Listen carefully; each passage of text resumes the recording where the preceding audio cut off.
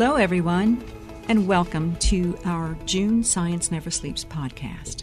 Today, our guest is Dr. Habib Rizk, Associate Professor in the Department of Otolaryngology, Head and Neck Surgery. Dr. Rizk completed his medical degree and residency training at St. Joseph University in Beirut, Lebanon, and went on to complete a fellowship at MUSC. Dr. Rizk is on the board of directors of the American Balance Society, a member of the Equilibrium Committee of the American Academy of Otolaryngology, as well as a representative of the Academy in a joint task force of the American Academy of Neurology to investigate quality improvement measures in neurotology. His research focuses on hearing-related and dizziness-related research. Welcome, Dr. Rizk. Thank you, Loretta. Dr. Rizk, today we are discussing Meniere's disease. Would you explain to our audience what it is and what are the symptoms of Meniere's disease? So, Meniere's disease is a benign inner ear disease named after the physician who actually discovered it. The patients usually present with fluctuation of hearing loss, ringing in the ears, and episodes of dizziness characterized by a spinning sensation or an illusion of movement sensation that we call vertigo. Vertigo, just like the movie. Exactly. Is there a genetic component to this disease? Meniere's patients, we now know they fall into the multiple phenotypes. One of them is the genetic familial phenotype. Another one is the migraine phenotype. There's a higher propensity of migraine in Meniere's patients, and it seems like there's a subgroup of Meniere's that comes with a migraine, and it seems like the migraine affects the pathology. A third group would be the head trauma or any type of trauma, including surgical trauma after an middle ear or an inner ear surgery. The fourth group is a group of patients who tend to have more autoimmune disorders. And more recent literature about Meniere's is postulating that Meniere's is a type of autoinflammatory disorder in the same range as periodic fever and those other rheumatological diseases. And finally, the biggest group is the idiopathic group, where we believe there's a dysregulation in one of the water transport mechanisms within the cell. Is it because of a genetic malformation or a mutation due to a viral illness? We don't know, but there's something that happens at that level that deregulates the fluid and electrolyte balance. I'm going to ask a question related to all of this because you indicated that women may have a higher incidence of Meniere's. And if I'm correct, I understand migraines are more prevalent in women and Correct. Some autoimmune like lupus. Do you think there's a hormonal component to any of this? That's an excellent question. The hormonal component is more seen in the migraine or vestibular migraine pathologies, which are the migraine dizziness pathologies. There's not a clear-cut cause where hormones are the cause of the Meniere's disease onset. But some patients may have episodes triggered by hormonal fluctuation.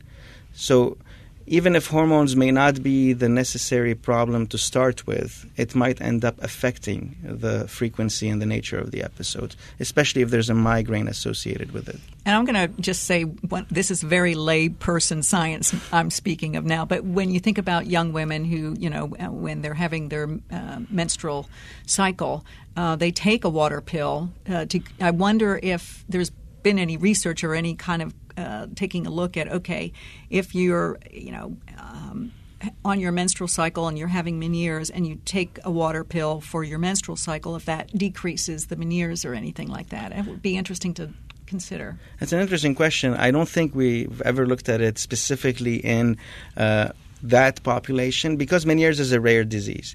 And one of the main problems of getting to a cure or to a medication that works is that, as I said, Meniere's seems to be a heterogeneous disease. Mm-hmm.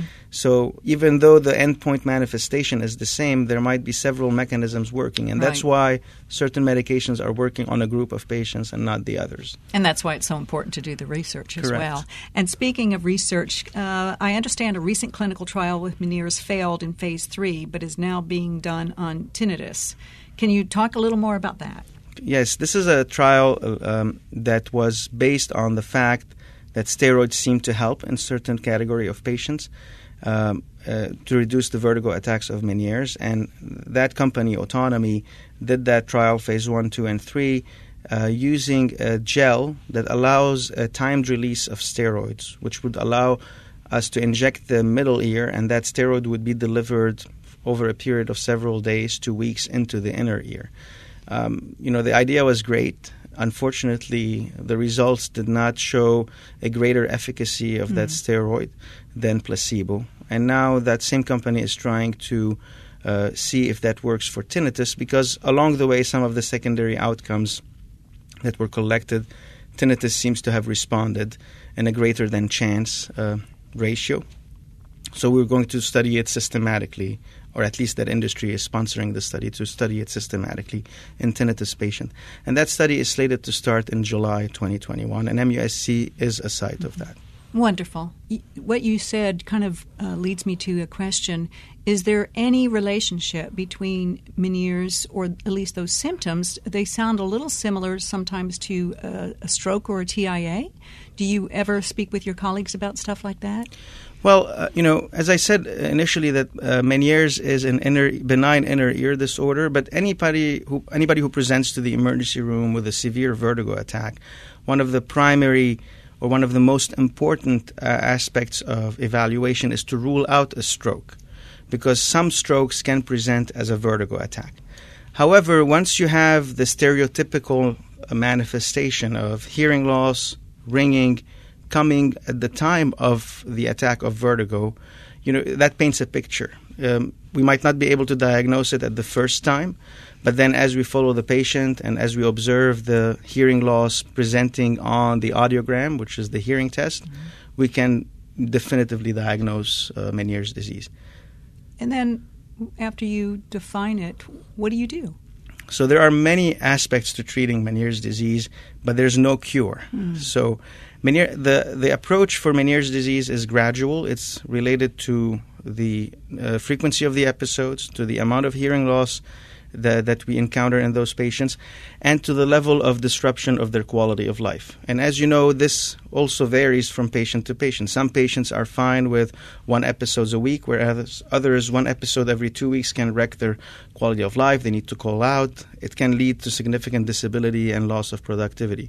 So the first step of treating Meniere's usually is reducing the salt in the diet. So that's kind of a general recommendation. It's not based on hard evidence, but based on empirical evidence, meaning with habit and with clinical experience over the past 50 years, people have reported improvement with that. And we ask the patients to aim for a 1,500 milligrams per day sodium intake, which is even less than what your cardiologist would recommend for high blood pressure. It is tough, and I tell patients, I'm a little bit more permissive, and I tell patients it's okay to be at 16 or 1,700 milligrams, but avoid bad fluctuations. Like, don't go one day at 1 gram and one day at 4 grams of sodium. The next step would be, there are 2 options, and they are reported as options by the most recent guidelines of the American Academy of Otolaryngology. Is a diuretic called triamterene hydrochlorothiazide. It's a combination pill of 2 diuretics. And the other option would be beta-histine. Beta-histine is a product that is not available in the U.S. unless you get it from a compounding pharmacy. It was never cleared by the FDA, but it's a safe drug, and it works by increasing blood flow into the inner ear. Those 2 medications are listed as options because the level of evidence is not very, very high. It does work on some people, and on others it doesn't. And so far, we haven't been able to narrow down which patient from the get-go will respond. So we don't have a profile of the patient who will respond to this drug or not. We do try them on a lot of patients, and some of them it works and some it doesn't. Can I ask you a quick question? Yes. And this may be a little ignorant, but I'm going to ask it anyhow. So this is an inner ear situation, and it has a lot to do with electrolytes and kind of a water imbalance, if you will. But when you talked about lowering your sodium intake, do any high blood pressure medicines affect or offer any benefit, or is this really totally unrelated to high blood pressure? It's more water and electrolyte imbalance. That's actually an excellent question. There are some reports of association of cardiovascular morbidities with Meniere's, especially when it presents at a later stage in life, because Meniere's can manifest in two peaks, one in young adults and one after the age of 65. The majority of patients we see are in the fourth or fifth decade of life. So there have been reports of higher incidence of high blood pressure with it, but it's not a direct correlation to the disease. The water pill I'm talking about, the triamterene hydrochlorothiazide, can be used as a high blood pressure medication, but it's not a very effective high blood pressure medication. It's a soft one. So it's not like usually the first line of treatment for high blood pressure. Okay. Which also leads me to believe or to ask, is there a category of people that this affects more than others? Is it, you said it could affect the young or the old? Are there sex, gender differences? Are there race differences? Who do you see most coming into the clinic? So the general incidence that is reported for Meniere's disease in the U.S. and the Western countries is 190 patients per 100,000 people. So it's about 2 in 1,000, almost the same as MS. It has higher prevalence in female patients. There is no racial predisposition, which speaks to the heterogeneity of the disease, the multiple factors that could lead to that. And as I said previously, some of those factors can be familial or genetics, but they're not like the most important ones. Okay. So let's speak about the research related to this disease. And I wanted to let our audience know, I recently understood that otolaryngology as a department has one of the best research profiles in the country for across the ear, nose, and throat spectrum. So I know you guys are very proud of the research work that's being done in your department. So tell me what kind of research is being done in regard to this disease. Yeah, thank you. We are pretty fortunate to have a supportive department for research. And for Meniere's disease, we currently have 2 foundation grants from the American Hearing Research Foundation and Cures Within Reach Foundation to study the effect of a migraine medication called venlafaxine in the treatment of Meniere's disease. And this is based on the primary hypothesis that this is a water electrolyte problem. And that specific migraine drug, venlafaxine, one of its side effects is that it can cause retention of water in the cells. So the research was supported partly because of a big incidence of comorbid migraine with Meniere's, but also because of that side effect profile of the drug.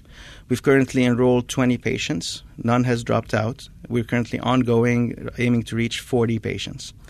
And we'll see the results of that. That's exciting. When do you first of all, how can folks learn more about this particular research, and when do you expect how long will the clinical trial go on, and when do you expect to get some analysis of the data? So we're currently expecting to continue enrollment till the end of this year, okay. And we might ask for an extension.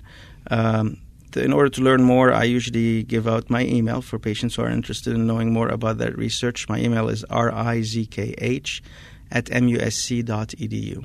Wonderful. I hope that everybody takes advantage of this. This is one of the reasons why we do Science Never Sleeps here at the Medical University, to encourage our public to be aware of the research that goes on, to understand how it actually benefits the translation of the research into the clinical care that you offer, and to help them to engage with our scientific community. So delighted to have you so generously offer your email. When you are able to treat successfully a patient with Meniere's, they have a significant hearing loss, cochlear implants, or are there other options for them to regain some of their hearing?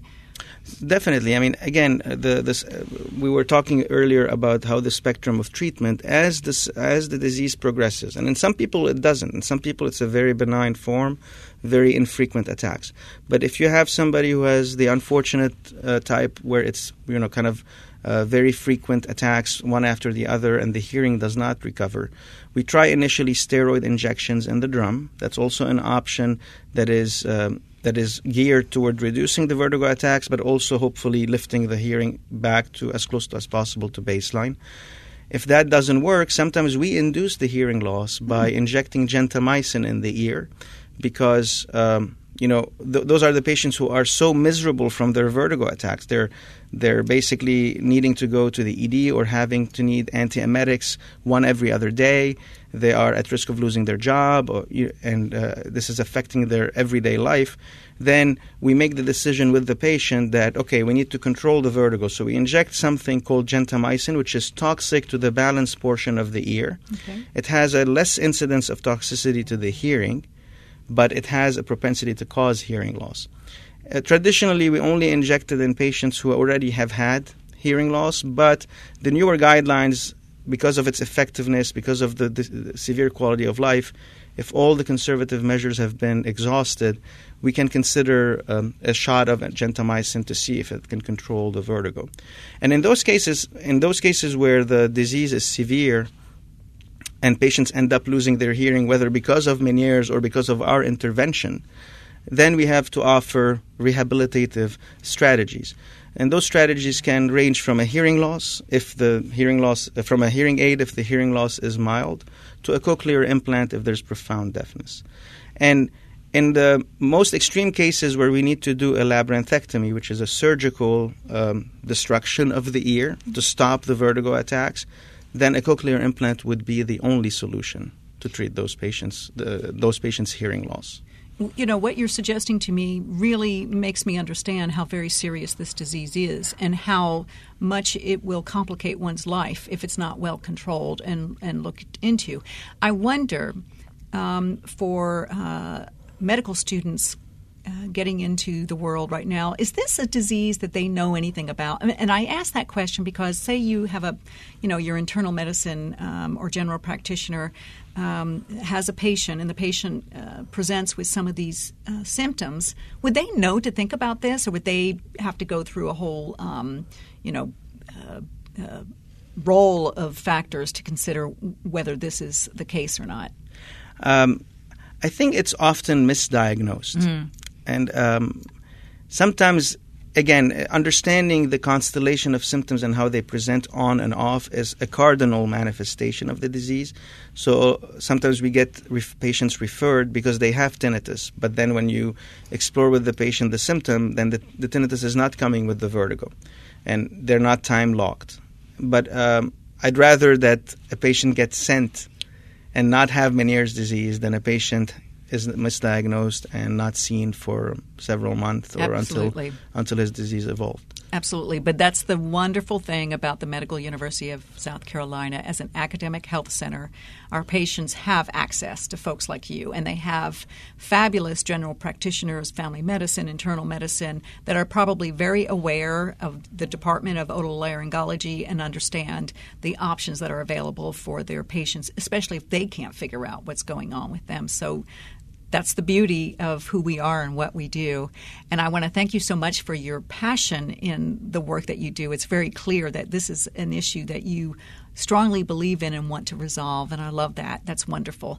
Are there any other research opportunities going on when it comes to Meniere's disease across the country, not just at MUSC? So there are some industry-sponsored trials. There's one that is not slated to begin before a few months, called the SOUND trial. We were a site of Phase 2, and they're going to start Phase 3, I believe, at the beginning of 2022. And it's a trial that is investigating the efficacy of a drug called Epsilon, which is an antioxidant. And preliminary results from Phase 1 and Phase 2 were encouraging, so Phase 3 has been approved by the FDA. Wonderful. That would be great. I would love to see some real action going on with that. That would be, for people that are suffering like that, it sounds miserable. So I love the fact that we will offer them an opportunity, hopefully, to check out that clinical trial. Dr. Rizk, thank you so much for this wonderful discussion on a disease that is so challenging, and all the work you do and your team in otolaryngology trying to make a difference in Meniere's disease, a disease I'd never heard of. And I'm so proud that we're able to offer this information to our audience. And I hope that our listeners will take advantage of Dr. Rizk's email address. If you have any issues or know of anyone who has an issue, please look him up. And thank you to our devoted listeners for your continued support and interest in MUSC research. To consider participating in a clinical trial at MUSC or to learn more about our research, visit our Facebook page, MUSC Research, or go to our website, research.musc.edu. Until next time, stay healthy. Thank you.